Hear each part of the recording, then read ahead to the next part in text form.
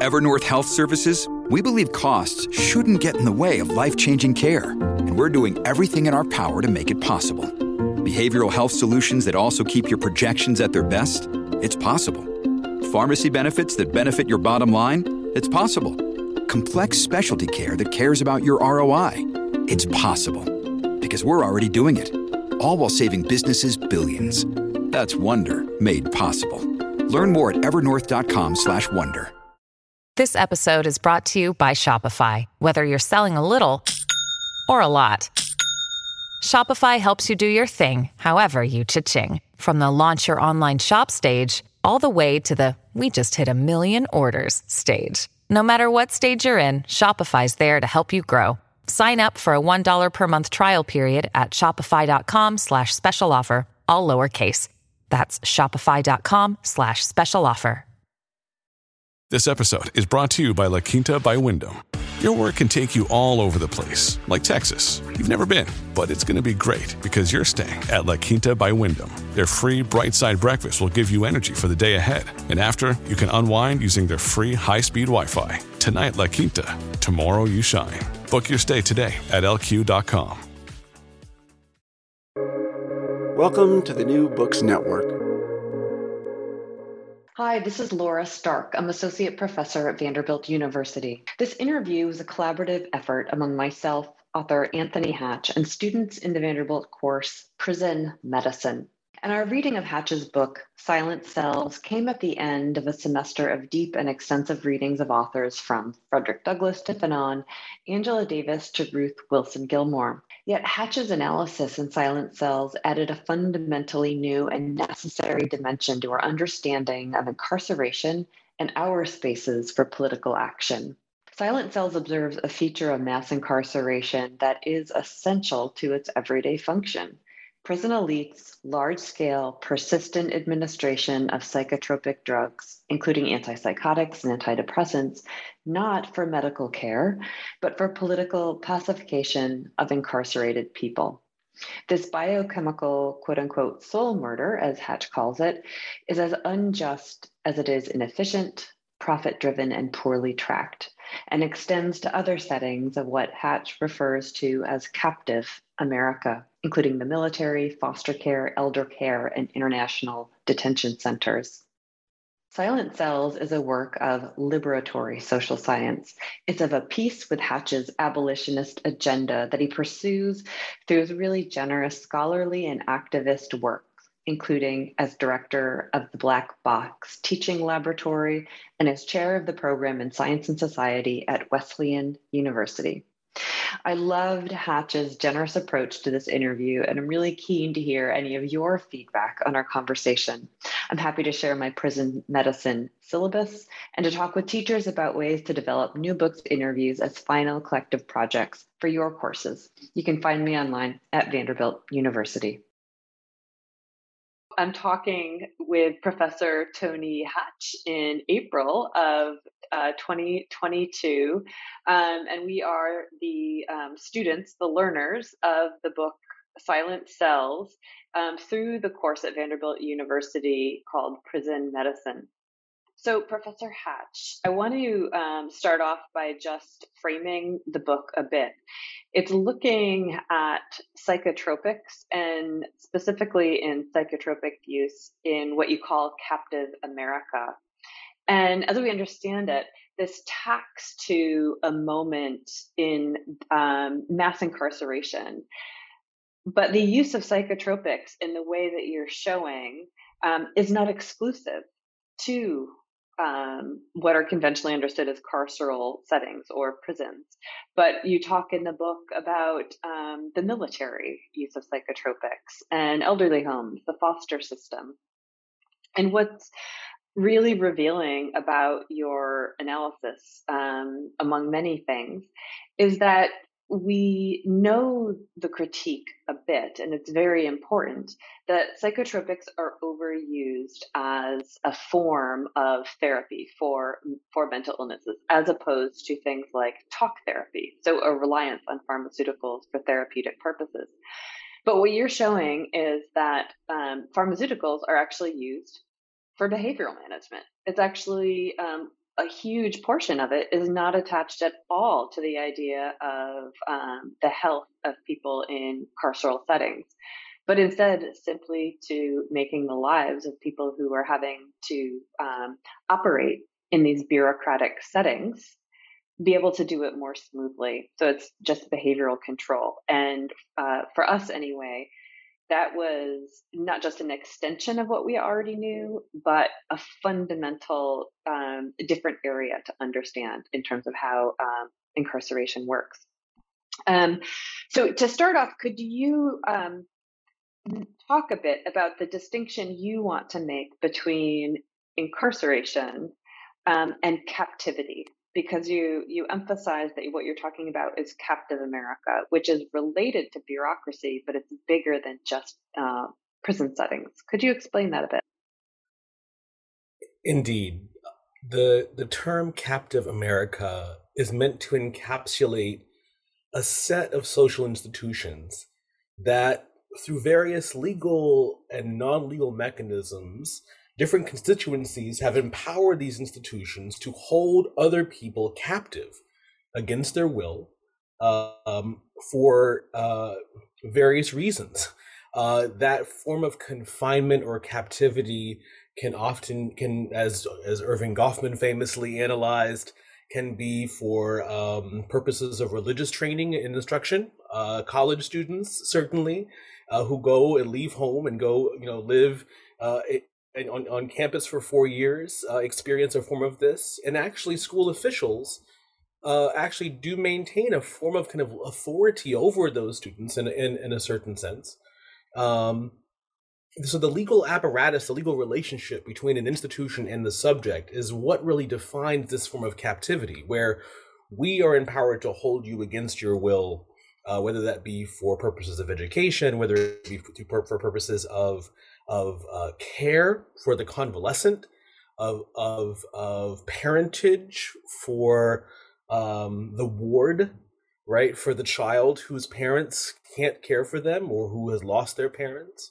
Right, these forms of captivity are related to and bureaucratically and legally related to the form of confinement that you see in mass incarceration vis-a-vis prisons and jails in the United States.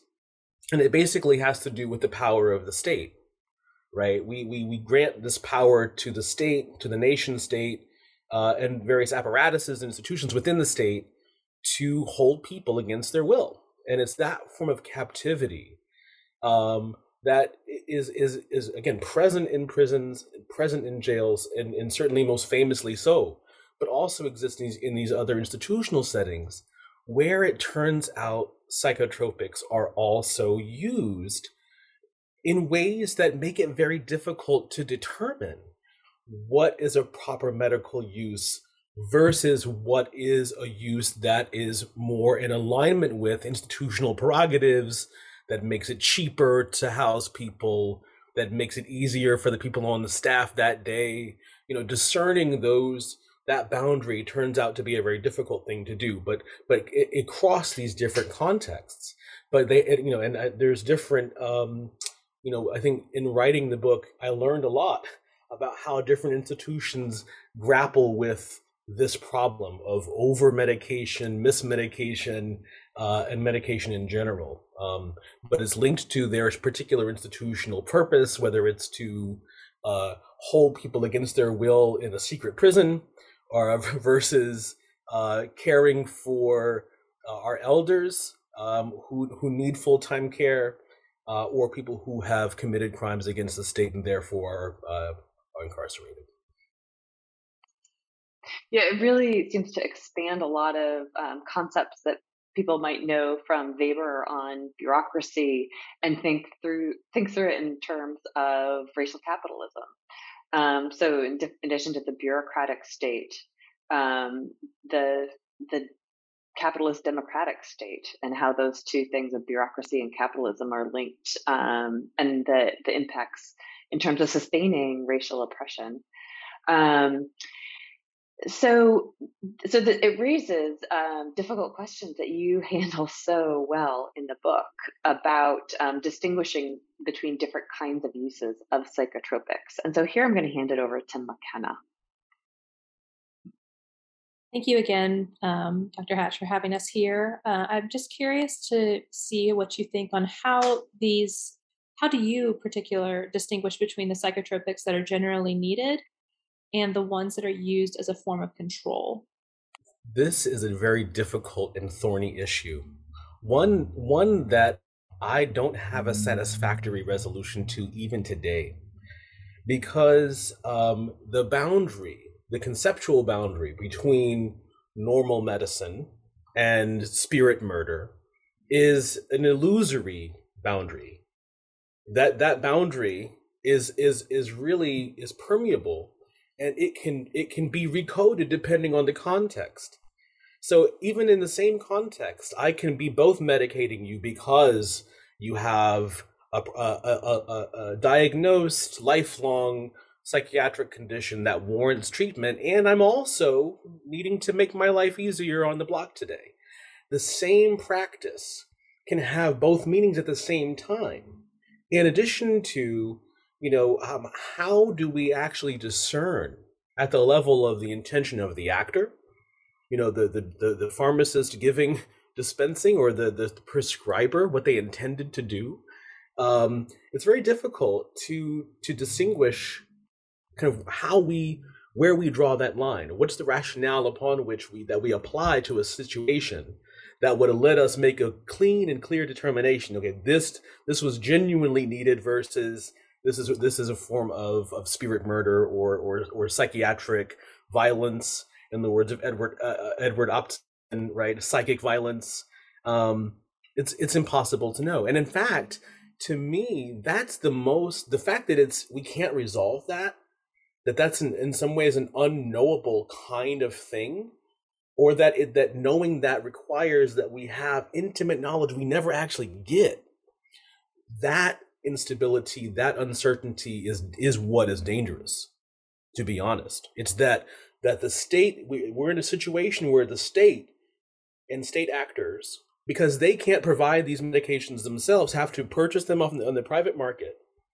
Right, so there's absolutely a capital connection through and through, is then dispensing these medications for a whole range of reasons, these drugs for a whole range of reasons across the country, from the military, shipping them abroad in the military. I mean, they're really everywhere. I mean, I really wish I could have evidenced this particular thing, which was that really proving that the United States government and all of its U.S. government and the U.S. nation state and all of its institutional diversity is the single largest purchaser of psychotropics in the world by far.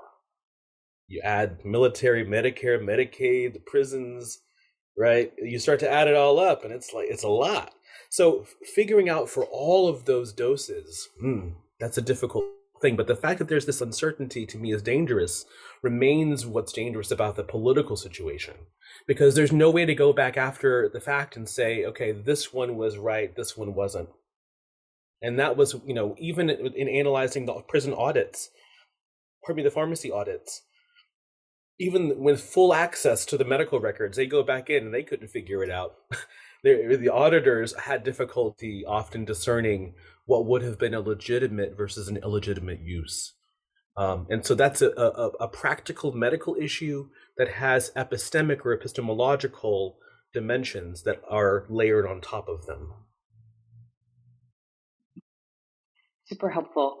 It sounds a bit like thinking about climate change and how the uncertainty, the unknowability of the claimed unknowability of what is true and what is false. It's that production of uncertainty that actually sustains really bad political conditions. In addition, it just makes me think of the Michel Foucault's conception of psychiatric power and what he called the kind of double register of medication and direction.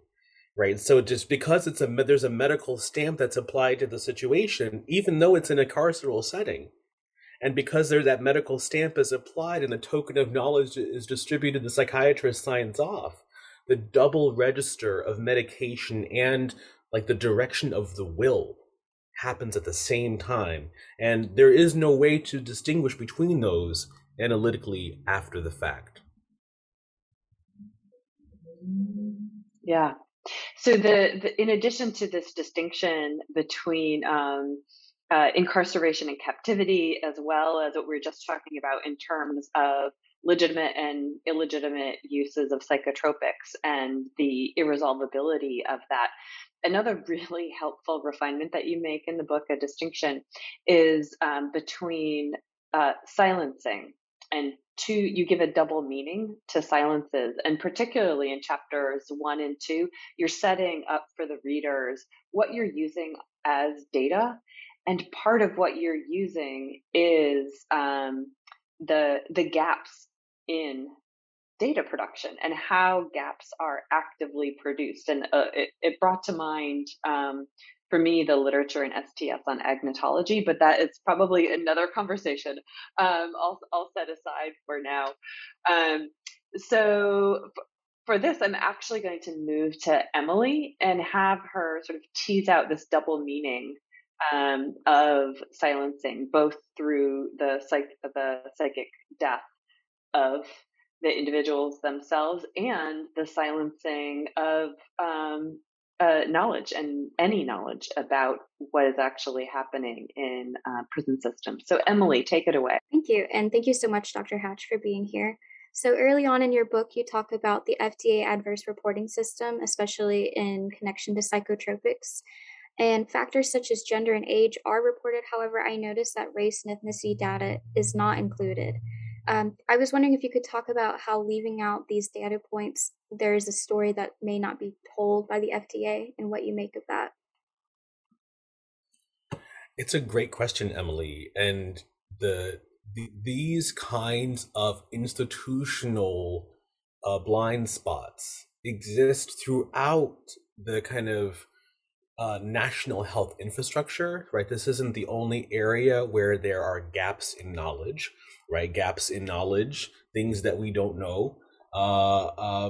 They can exist for all kinds of reasons. And I think in writing Silent Cells, I did explore the literature on agnotology and the kind of philosophical examinations of things we don't know, and how we make sense of those, and both in philosophy and also in history and Black studies, right, and feminist studies, thinking about how different critical scholars have really analyzed silencing practices at the level of individuals, groups, and at the level of institutions. And so I think that cuts throughout this project. Whether it's analyzing, I'm thinking of the work of Mary Lee Bundy, an archivist at my alma mater, University of Maryland, College Park, where I write about in the book, who had this wonderful group called Urban Information Interpreters, and they were like on it, trying to figure out what was happening in Maryland, and writing letters and making phone calls and trying to get to the bottom of it, and really identifying the problems with not knowing. Whether, and in this case, it was what the racial distribution was of research subjects in this adolescent juvenile facility that was nearby, that was doing all kinds of crazy experiments. And so they were trying to figure out what was happening in that context. And so that just make that example comes to mind. But you mentioned the FDA and the let's say inconsistencies in the ways in which race and ethnicity is measured in terms of the ADR system. This isn't the only area of the federal health infrastructure where racial measurement is lacking. I've recently been looking at, for example, the COVID data, and there are all sorts of intentional absences, if you will, around this. I mean, even, for example, around the question of how many people have died and how many of the people who've died are Black. We actually don't know that in fully because of local differences in how race and ethnicity is measured. Even though we've got federal laws and federal code governing how this should happen, things don't get all carried out in that way. So when you look at that granular level, there's all sorts of things we don't know. It takes a leap of faith, a leap of induction and some contextualizing to go from that to say this absence is due to a systematic, coordinated effort to produce a racial silence or something. Right? It takes a lot, and I think throughout the book I kept wanting to try to be able to say that, and was really cautious because I think Silent Cells ultimately is a conservative book. It's based upon everything that's in there is publicly available. There's nothing in there that required a FOIA request.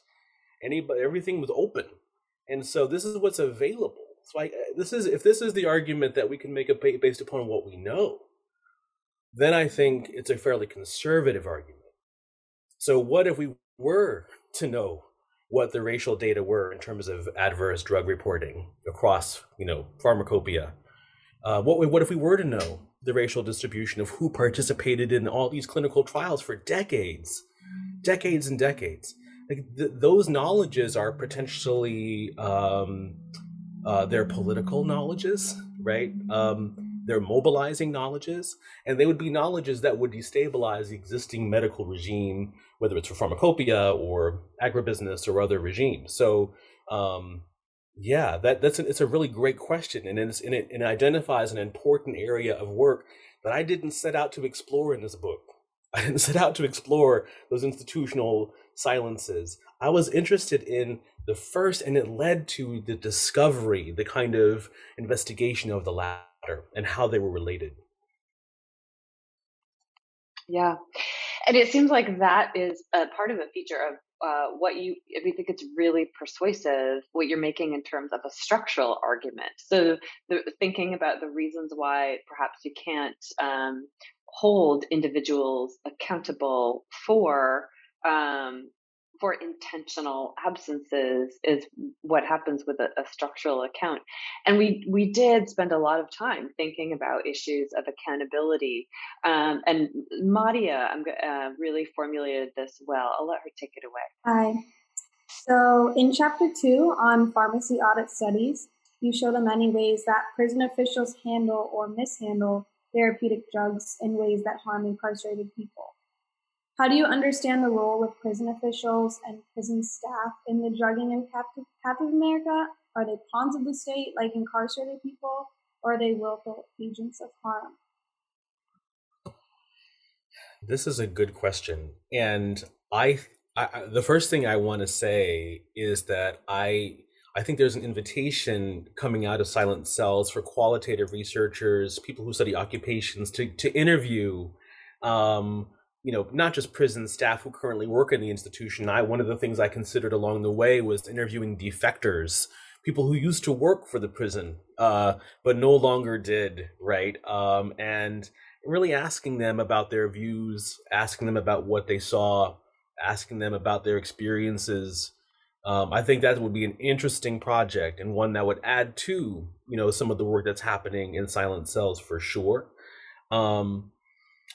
Early in the book, I borrow the framing of Edward Upton, who was writing in the 70s. He's a lawyer, and he said that either the pharmacy staff and the psychiatrists, the mental health staff, they're compliant accomplices, they are naive dupes, or they are kind of pressured subordinates, right? And so if they're compliant accomplices, they're in on the job, they're, in there with the guards, and there certainly are cases historically where you can tell that they were, and they came out in court that they were compliant accomplices and actually face civil or criminal penalties for such behavior, and there are plenty of cases in the case law of that. Naive dupes, I think it would be hard. It's hard to believe that someone working as a prison psychiatrist or a psychiatric nurse, forensic nurse, is walking up in there thinking, naively as to what is happening in the institution. They know that there's a security context that's primary and a person context that's secondary. The primary goal is to keep the facility locked down and secure, staff safe, and we'll think about them next. That's kind of the approach. And then the pressured subordinate model is one I actually think I favor, where because of the institutional bureaucratic rules and regulations, the lack thereof in some cases, these staff are in there overworked.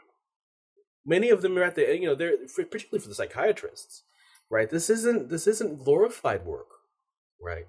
Many of them are doing telepsychiatry. Before they rolled it out for the pandemic, they're only doing telepsychiatry. So they're on teleconferences all day seeing patients. So I think that they are under extraordinary institutional pressure to get results, one way or the other. And that is both in terms of care, but also in terms of control. And so I think that makes it difficult. And so I understand their role as ranging from a spectrum of, okay, you guys should know better, to and you are actively participating in the subordination of others in many ways that contravene U.S. law, institutional and international human rights understandings of what consent looks like, to a much more kind of business as usual model where, I just work here, right? That kind of response. But I did not interview, of course, any workers in the system. And fundamentally for Silent Cells, and I write about this in the beginning, I wasn't interested in their beliefs.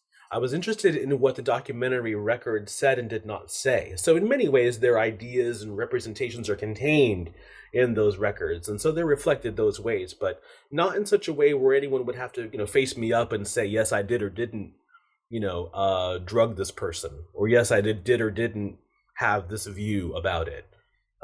If that answers your question. That's a good question. Yeah, and it speaks again to the structural claim that you're trying to make. It's not about the individual psychology.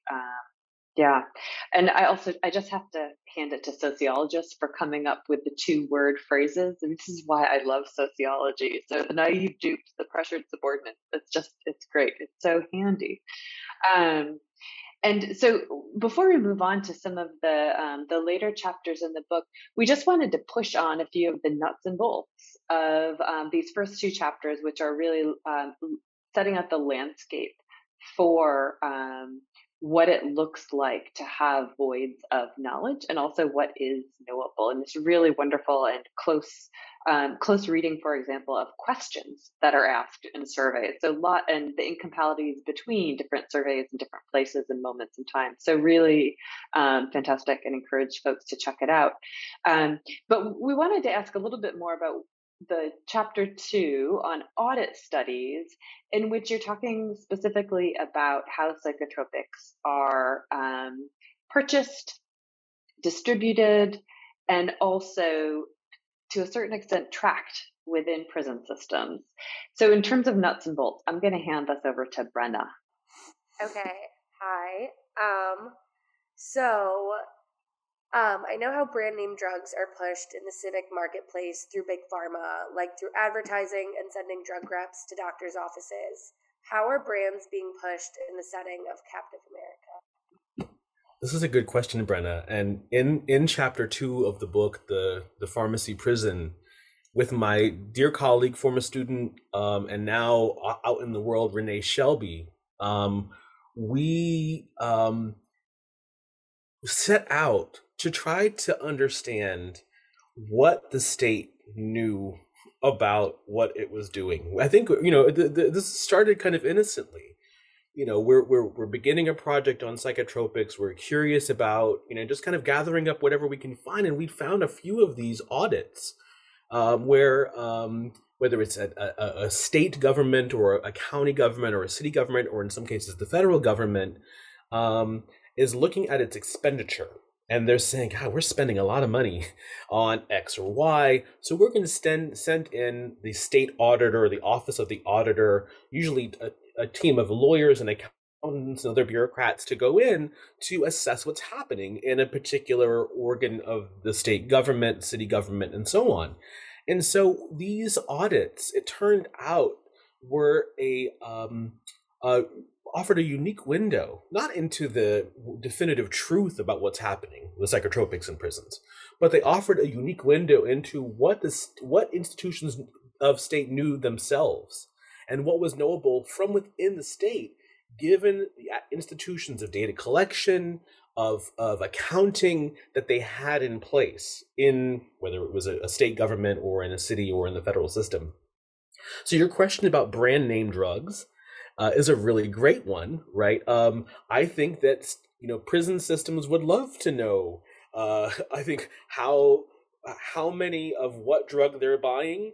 Are we buying too much? How much are we paying? Did we get the coupon? I mean, I report in the book.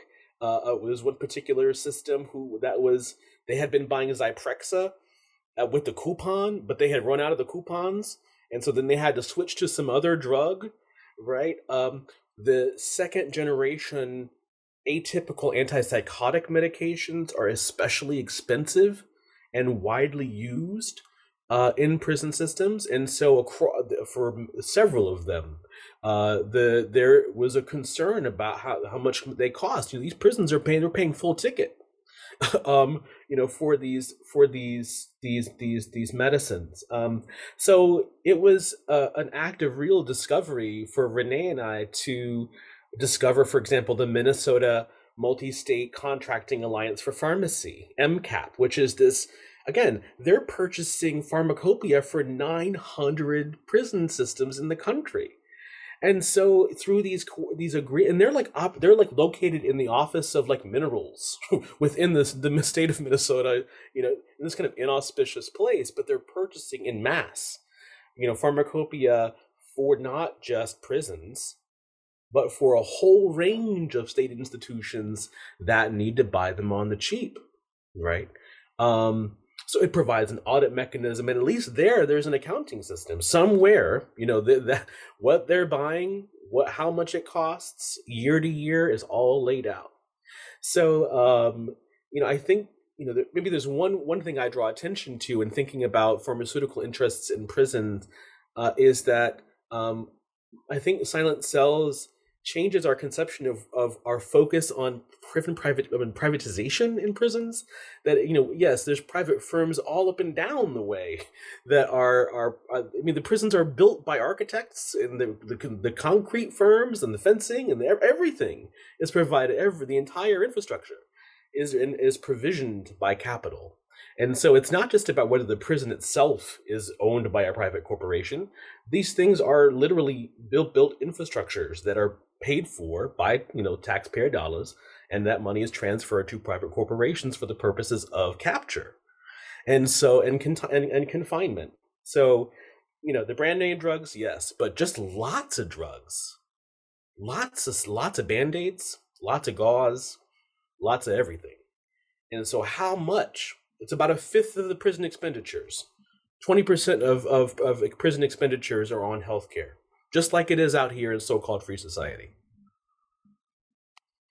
Super interesting. Yeah, I just have to underscore that, especially that chapter, but the book overall really shifted our understanding of privatization in mass incarceration. So there is such wonderful literature on the privatization of the facilities themselves, but your documentation of the contract relationships and how extensive and pervasive and totally wedded to additional systems of spaces of privatization, I felt was really, really illuminating.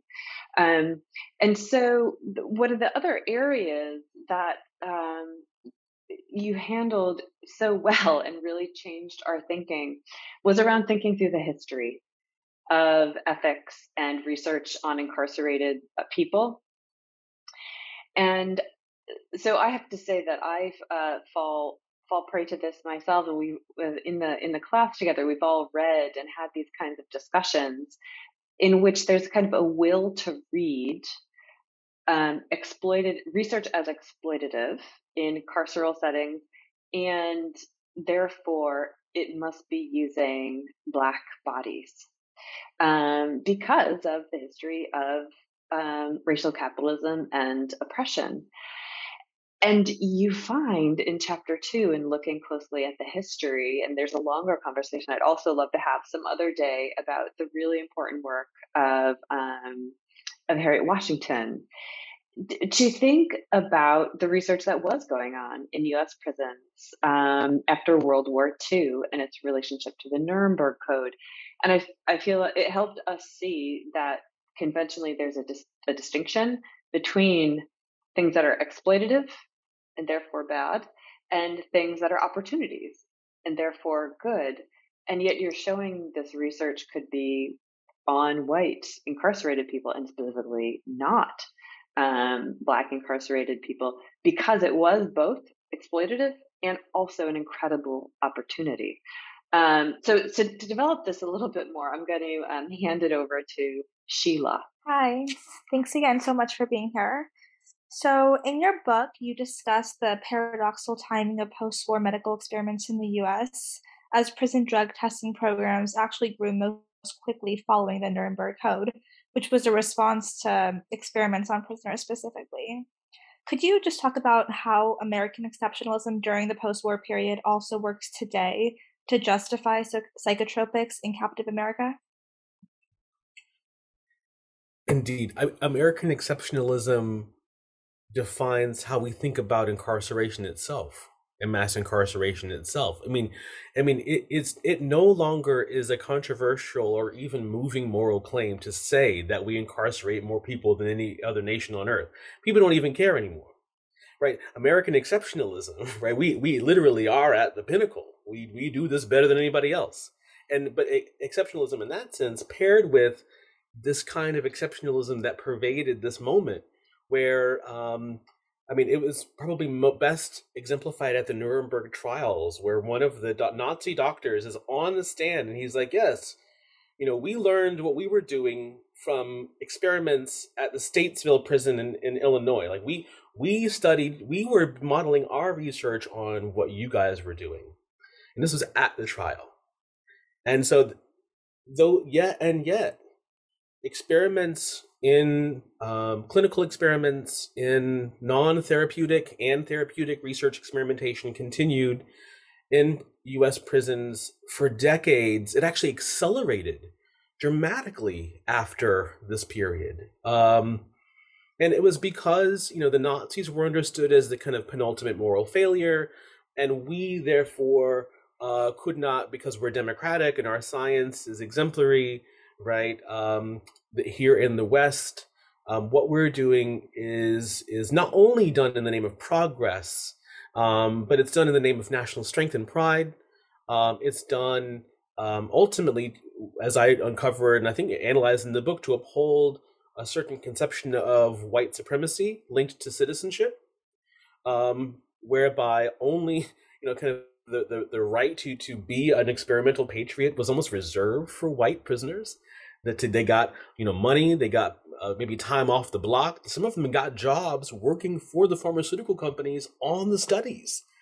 And that was kind of a nice gig in a certain sense. And, just like any other benefit doled out in prison, it was doled out in an inequitable way. And so too the discourses that accompanied that were inequitable or were stratified, if you will. And so, I still think, regardless of the brilliant work of Washington and many other historians, I'm still looking to see, and again, I have more reading to do always, but we don't know that history all that well. And so there's archives that have been as of yet unearthed, and some of that are inaccessible, that would tell us more about that complex racial history and the discourses of exceptionalism that enabled them through over the many decades, and that might make it possible for them to return, which is even more terrifying. Yeah, speaking of return, the twinned ideas of white supremacism and citizenship. And so the idea that these are just going along side by side, and that citizenship, as it's figured, as we show in chapter 3, and as we know, it's the unmarked category behind ideas of citizenship are whiteness. And that has a lot of bearing on other spaces in which psychotropics are used, and you really get to that in chapter 5. And so here I want to hand it over to Myra to explore this a little bit more. Yeah, so in chapter 5, I was really interested in the way the U.S. government used psychotropic drugs as a strategy of psychic torture.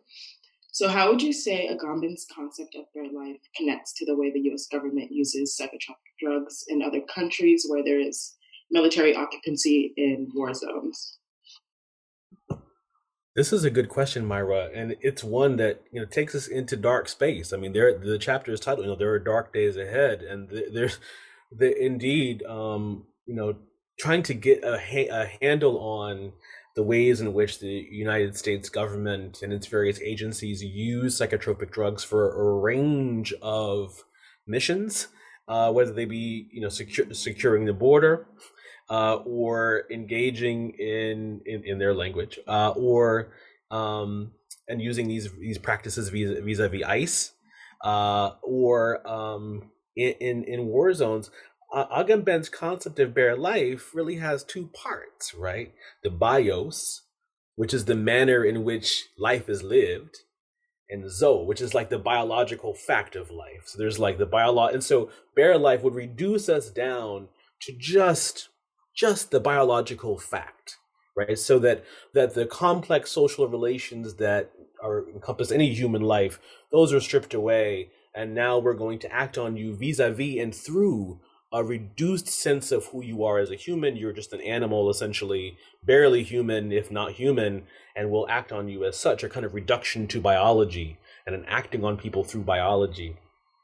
And I think Agamben's concept is useful because it helps us understand the mechanism that the state thinks it's using when it acts on people in this way, which is to say, the government believes it's using a mechanism that is linked to the control of brains and bodies, right? I mean, this is part of what I think is really interesting about psychotropic drugs as a broad umbrella term, is that when you really drill down at the pharmacology of these substances, we don't quite know how they work.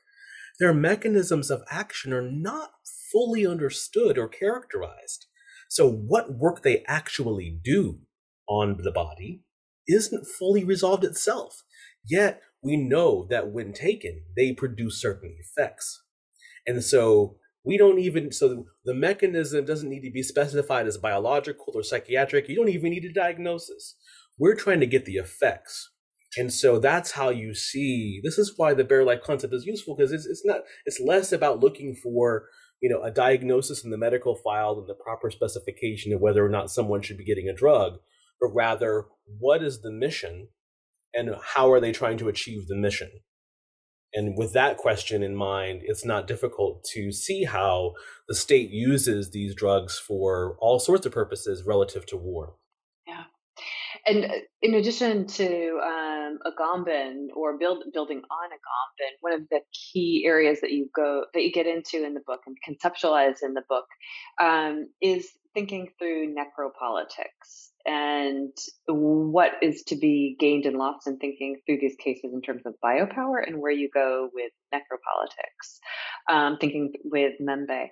So Grace is going to pick it up from here. Yeah. So you describe psychotropics as instituting necropolitics by causing a psychic death. Does this form of political control necessitate some sort of physical or bodily intervention, or could it be done without chemical intervention? This is, especially given this last question, this is a good question for us to take up. Is it possible to achieve psychic death in a population without pharmacological intervention? Absolutely. Here in the United States, at least, the U.S. population is one of the most propagandized populations, over the last 100 years, whether it's literally formal propaganda marketing campaigns designed to get us to drink more milk, to do this, to do that. We start to think expansively about,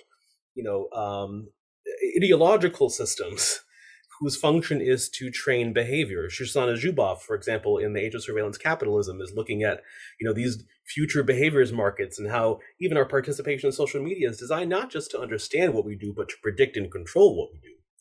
I would say in broad terms, there are multiple cultural and epistemic systems that are used to not maybe to necessarily to psychically kill the population, But maybe we could say, put them in a trance, put them in a sleep, make them comatose. Maybe, they're in a coma. There's certain, but they can be revived and resuscitated, right? With critical intervention and education, right? So this is that term is useful not just for understanding these kinds of technological interventions on the body, but I think also for understanding the forms of ideological capture that make it hard to think through intervention and how we move forward. Really interesting. The examples that you gave around persuasion and marketing campaigns, these kinds of things, they're all semiotic or linguistic. And I feel like one of the things that is so radical is, despite the fact that you say the book is actually quite conservative, which in terms of the data used, it's very, it's fail-safe. In terms of the data and your interpretation of it. But what it's showing, and you riff on a bit in the book, is about materiality. And that is specifically what is, I feel like there haven't been many conversations, scholars like you doing this kind of work to think about the materiality of psychic death and how that's accomplished. So more to say about that. But picking up on the place that necropolitics places in features in the book. So the importance of necropolitics for your analysis. Milan is going to take it from here. Hi, thank you again, Dr. Hatch, for being here today. This conversation has been so interesting.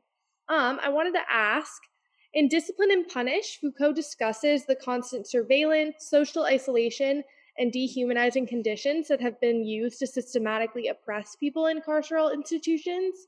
And then you show in the book how forced drugging layers on an additional strategy of discipline. How does the weaponization of psychotropics in these settings change the need for or alter the relationship to Foucauldian forms of discipline? I have to say, your question had me breaking out my Foucault. I've been blowing the dust off the bookshelf and really going back. And in all honesty, I've been wrestling and reckoning with Michel Foucault's philosophy and his historiography for many, many years now, both in terms of trying to understand his theorizations of biopower and biopolitics vis-a-vis race and racism, the institutions of state and how they engage in the government of health in the population. And of course, not just on the medical side, but of course in the carceral setting. The book Discipline and Punish is really foundational to our understanding of how carcerality works, and yet it leaves some things unresolved. And that's it's kind of hard to I'll just say I don't think that what's happening with psychotropics is actually disciplining. I think it's a form of pacification. And that's not necessarily, if discipline was supposed to produce a body that was docile and useful, and these bodies are useful even through their dying, slow psychic dying, they're still consuming, they're still profitable in that sense. And yet I think that is a kind of, it's producing a pacified population as opposed to one that is disciplined vis-a-vis its utility. The usefulness of the population doesn't come from how that is converted into any kind of political currency or economic currency. Those things aren't even measured, right? They don't really even know. It's more about, we've got to do something with these people, just put them there. And how do we do that? How do we achieve that? And to me, that's where the abolitionist mission in Silent Cells really is there. I wanted to produce a book that could take a leg out from underneath the system of mass incarceration. How do you stand it up? You can't do it, I don't think, without these medications in place. And so they do, these mechanisms, these technologies, these practices do accompany existing forms of government vis-a-vis discipline and surveillance. Yet they are also distinct from them and don't require surveillance. You don't even need to they're giving out drugs in more prisons than they're doing evaluations, right? So they don't even need to evaluate you to give you the drug. So there's a severing of some of Foucault's conceptions of knowledge and power, or a rethinking of it, if you will, that we don't need to know what's wrong with you to give you this. We're just going to give it to you because we need to. And I think that is one of the ways in which I think about how this weaponization of psychotropics, should have us rethinking the kind of power that's being deployed here, or the kind of power that characterizes these relationships between people and the state.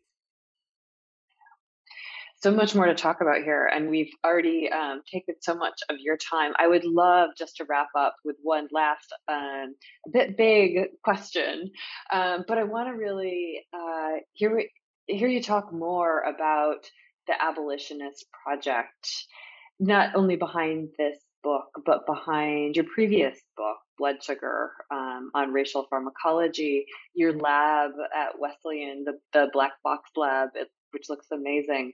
But could you, just to kind of wrap us up, speculate, so could do a speculative history of the future around decarceration?